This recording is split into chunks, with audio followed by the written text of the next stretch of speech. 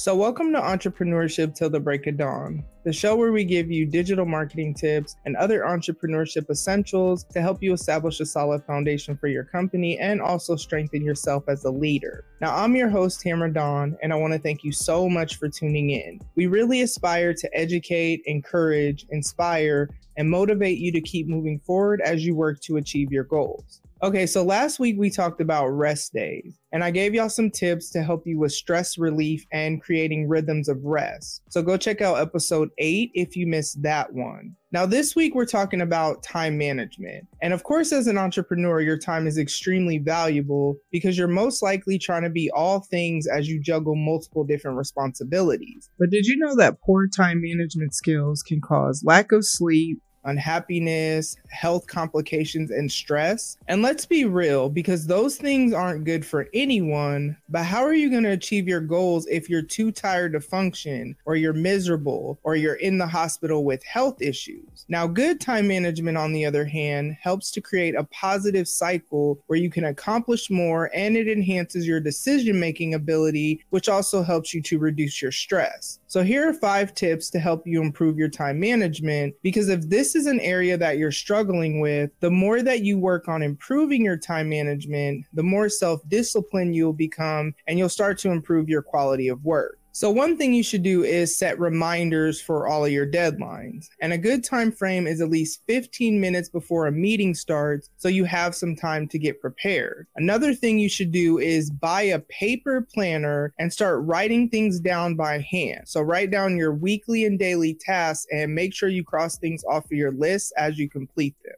And as you write down your tasks, the next thing you need to do is give each task a time limit. And as you're working on the task, once the allotted time has ended, take a quick 5-minute break to refresh and reset your mind, and then either switch tasks or finish the task that you didn't complete. Because sometimes switching things up helps you to refocus. And again, while you're working, the next thing you need to make sure you do is block out distractions. So close the door to your office or the room you're working in, and make sure you put your phone on Do Not Disturb to minimize interruptions.